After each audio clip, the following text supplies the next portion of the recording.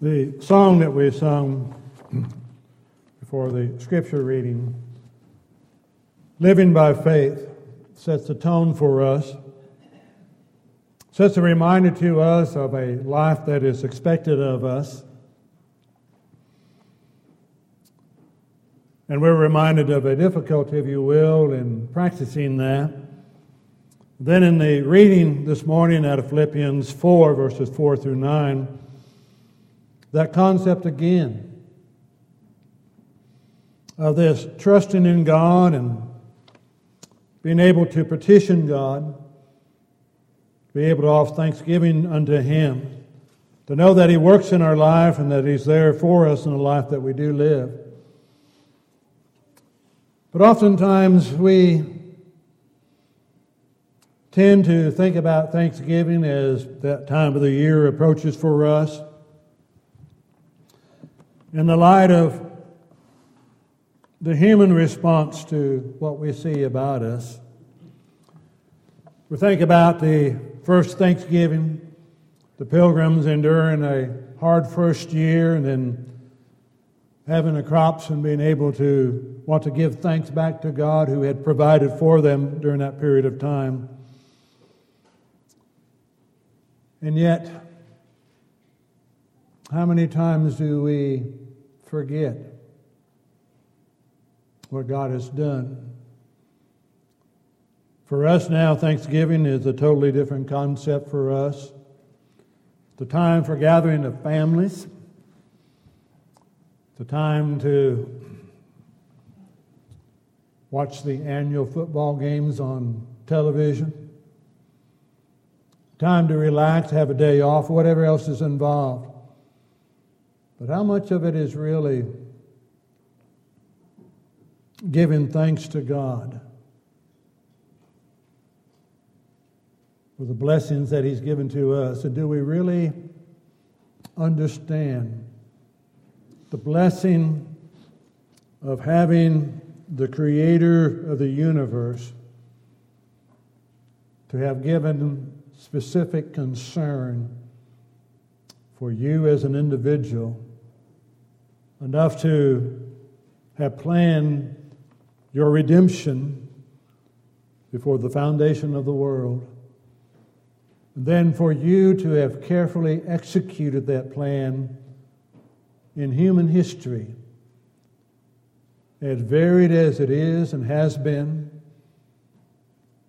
to make that sacrifice. How often do we spend time in Matthew 26 and 27 thinking specifically what the Lord went through for you as an individual? To understand He's working in your life each day that you live, and that He indeed, because of a love that He has for you, has prepared an eternal dwelling place in His house. And yet, as Paul would remind the Philippians, be anxious for nothing, but in everything with prayer and thanksgiving, let your requests be made known to God. Be anxious for nothing. Setting the tone, I think about Genesis 1:1. In the beginning, God created the heaven and the earth. The word there has a meaning, created out of nothing. It's amazing what man has been able to do and to achieve, the progress that will continue to be made. Verse 26 and 27 of Genesis 1, God created man in His own image after His own likeness. And I like Genesis 2 and verse 7. And God formed man out of the dust of the ground and breathed into his nostrils the breath of life, and man became a living soul. You think about what God has already provided for us. The psalmist reminds us in Psalm 19:1, the heavens declare the glory of God, and the earth shows forth his handiwork. We marvel at what we see. The more we're able to probe into space, the more we marvel at what is out there. There's nothing that man has created or will be able to create that will ever begin to match what God has created with the spoken word. And for what? The heavens declare the glory of God. Well, who declares that glory of God? The heavens do, but we are able to behold. It's for us. And the earth shows forth his handiwork. Again, going back to Genesis and God creating with that spoken word, all that is there, but the handiwork of God, just reflect on it for a while. Everything that we see, so precisely designed. We sometimes fuss about all the acorns that show up on the sidewalk out there, except for the kids. They enjoy them. But to again consider that the Genesis that's in that acorn, and what it's able to produce for us to behold. You look at all the variations of plant life for our beauty, all the variations of animal life, fish, birds, for us. And to see the preciseness, to see the detail in what God has created for us. And then to see the design of the human body. All of that, and again trying to get us to see it for a moment, that with all of that, does that not demonstrate the love of God? Does that not show us the care? Why he would take so much, for him it's not the effort or time, but why he would give such detail in that which is so temporal. The trees will come and go, the animal life will come and go. To see how they design them is interesting to see those who are describing the flight of the butterflies down south. And to hear how they're describing that, catching the winds from the north and so forth. But as they talk about it and how they want to do all that, that's up to them. But once the butterflies are hatched in Mexico, they said it takes 4 generations of butterflies to come back north. And it only takes 1 generation to go south. He did that for you. Do you not think, in all that he has done, that he does not care for you as an individual? He's created you unique and distinct. No 2 human beings are exactly alike. And that he cares individually, that through all of this, he has planned for your redemption. And then why would Paul need to say, be anxious for nothing?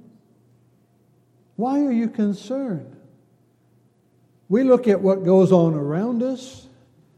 We get concerned over what goes on around us. We may be involved in a lot of it that goes on that we do not understand. But why are we anxious?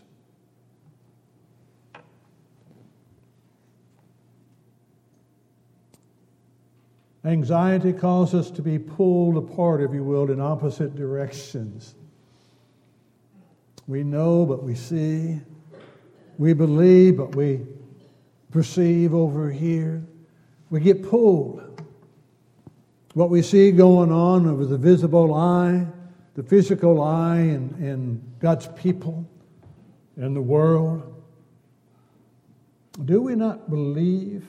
Do we not trust that God is absolutely in control of what takes place? He has a way of working things out in His will and for His glory that we fully do not understand. Again, we just marvel at what He's created. The heaven declaring the glory of God, and the earth showing forth His handiwork, including us as part of His handiwork. And we see that His will is being worked out. We don't fully understand it. It's not worked out in a way that we would like it to be worked out, or to the degree that we might want it to see it worked out. But why are we anxious? Why do we worry?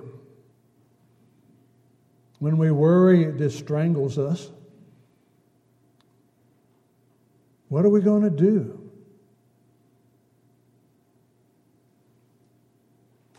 And the we is normally me, myself, and my shadow.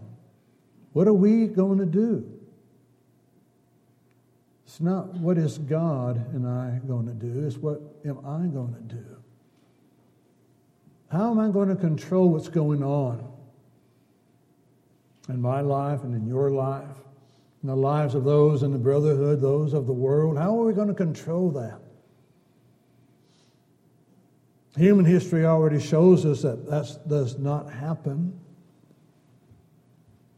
You cannot legislate laws to control people.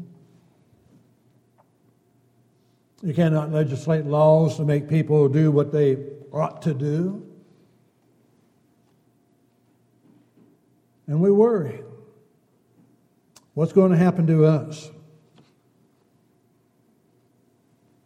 It's a common thread that runs through humanity, it seems. Talked with generations above mine. And in those generations that talk, I hear the same thread being expressed.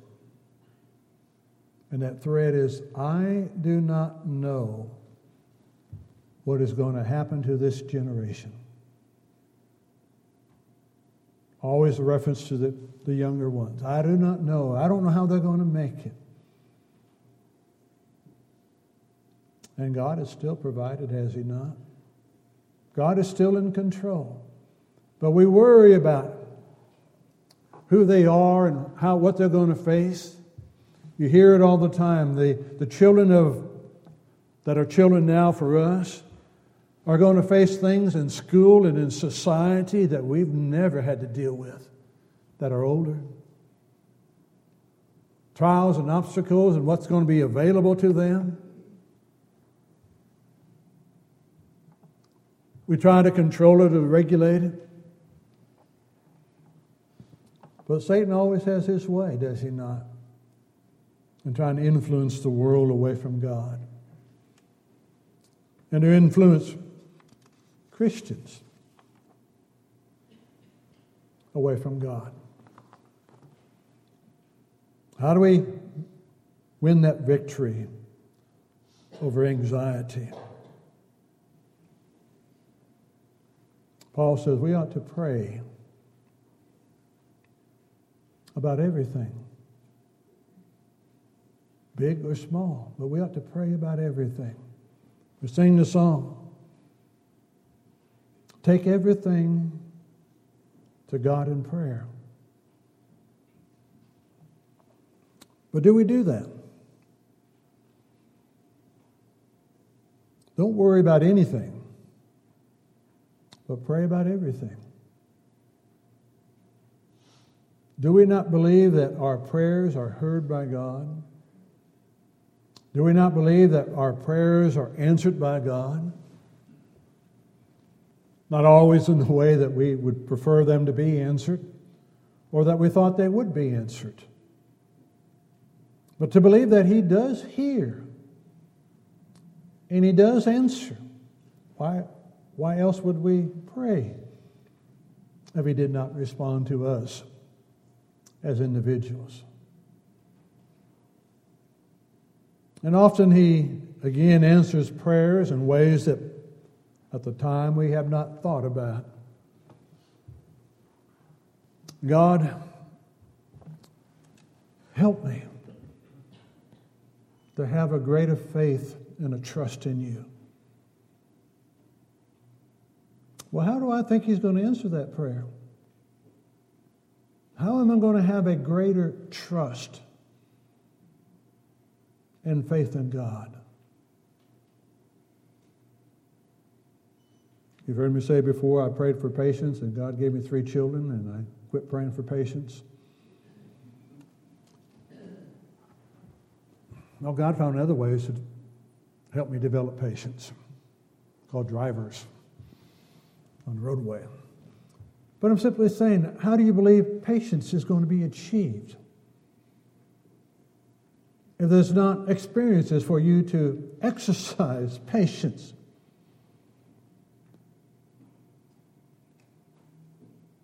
God does answer the prayers. Help me have a greater faith in You, God. Well, the world will help you with that one.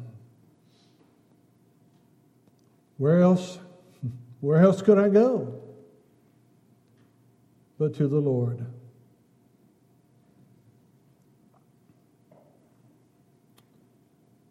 We worry about things we have no control over.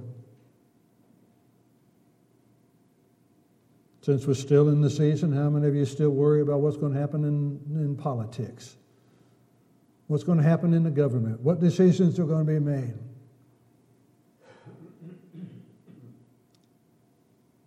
And does not God already know?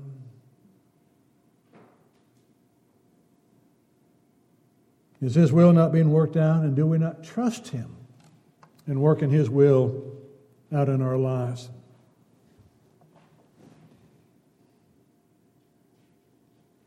Pray about everything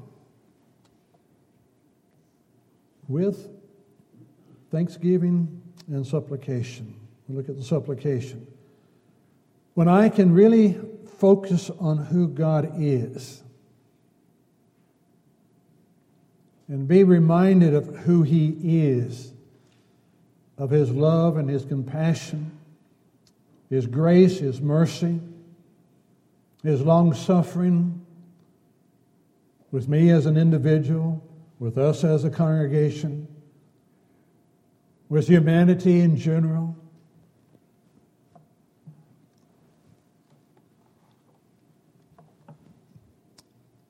To petition Him, to address ourselves in our devotion to God. Think about who He is before you petition what you're asking for. And oftentimes we need to rethink, what am I asking for? What am I really wanting in the prayers that I render to God? God, remove the tension in my life. God, remove the illness in my life. Oh, God, please take away the troublemakers in my life. What am I praying for? And asking God, petitioning Him.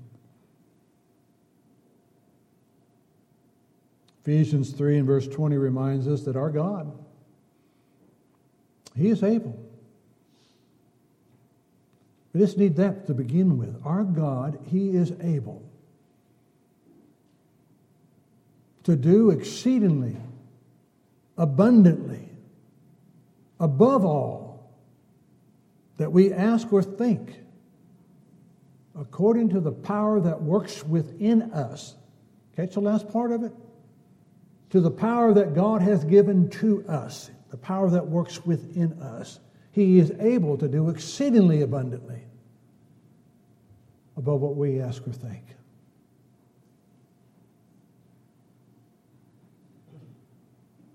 Help me to learn at times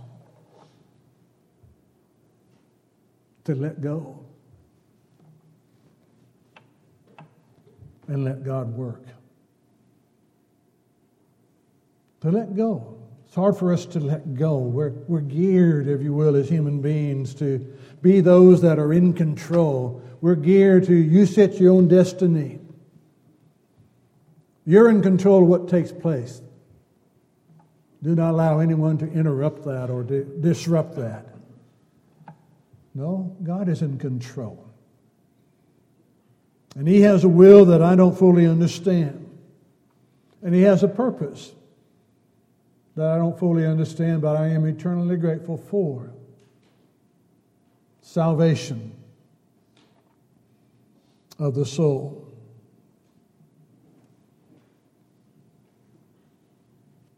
And how many times do we do it in our prayers with thanksgiving? Come Thursday, we'll be grateful for the turkey, the ham, or whatever else is going on. But with thanksgiving, appreciation. No way to fully understand what life would be without God. And there's no way to fully understand what life is with God. But a life without God is far worse than a life with God. And a life with God is far greater than a life without God. But how many times are we like the lepers that Jesus healed? The 10 lepers? How many times when we've asked and it's been granted that we failed to thank God? 9 of the lepers that were from God's people, 9 of those lepers did not even think about returning to thank God for giving them what they had asked for. You can make us well. Go your way. Show yourself to the priest. And they went. But only one from that despised race of the Samaritans, only one came back to thank Jesus. Are we grateful? Are we honestly grateful for what we have and who we are? Are we honestly grateful that God still works in our lives in the working of His will?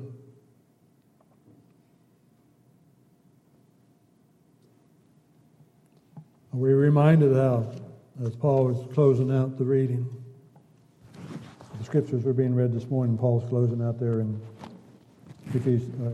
Philippians 4. Finally, brethren, whatever things are true, whatever things are noble, whatever things are just, whatever things are pure, whatever things are lovely, whatever things are of good report, if there is any virtue, and if there is anything praiseworthy, meditate on these things. The things that you've heard, you've learned, you received, you've heard, and you saw. You do these things. You meditate on these things. And the God of peace will be with you. What more could we ask for? What more could we anticipate than what God has given to us already. And what God promises for us eternally that's already been prepared to those who love the Lord. Where's your life today? In the light of the Word of God.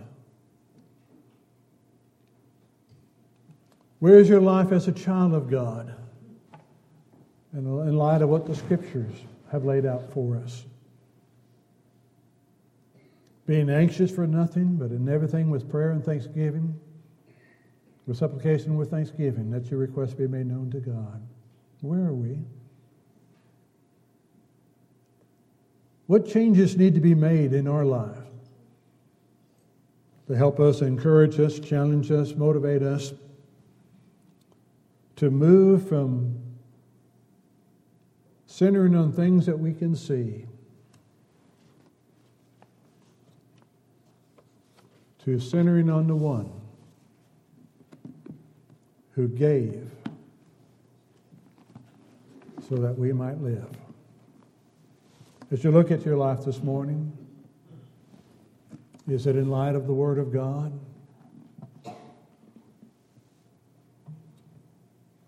Has the Word touched your lives in such a way that for one or two it may be to become His child? For others it may be to acknowledge that they've allowed this world to permeate their heart and their life and to dwell on things that ought not to be dwelt upon. And need to commit that life back to God. It may be that we simply need to do it in our own private way. It may be that we need the prayers of brothers and sisters in Christ. But we have a need to make a life right with God. An opportunity is extended this morning for you to be able to do that. And if you need to respond to that invitation, indeed we bid you to come as together we stand and sing.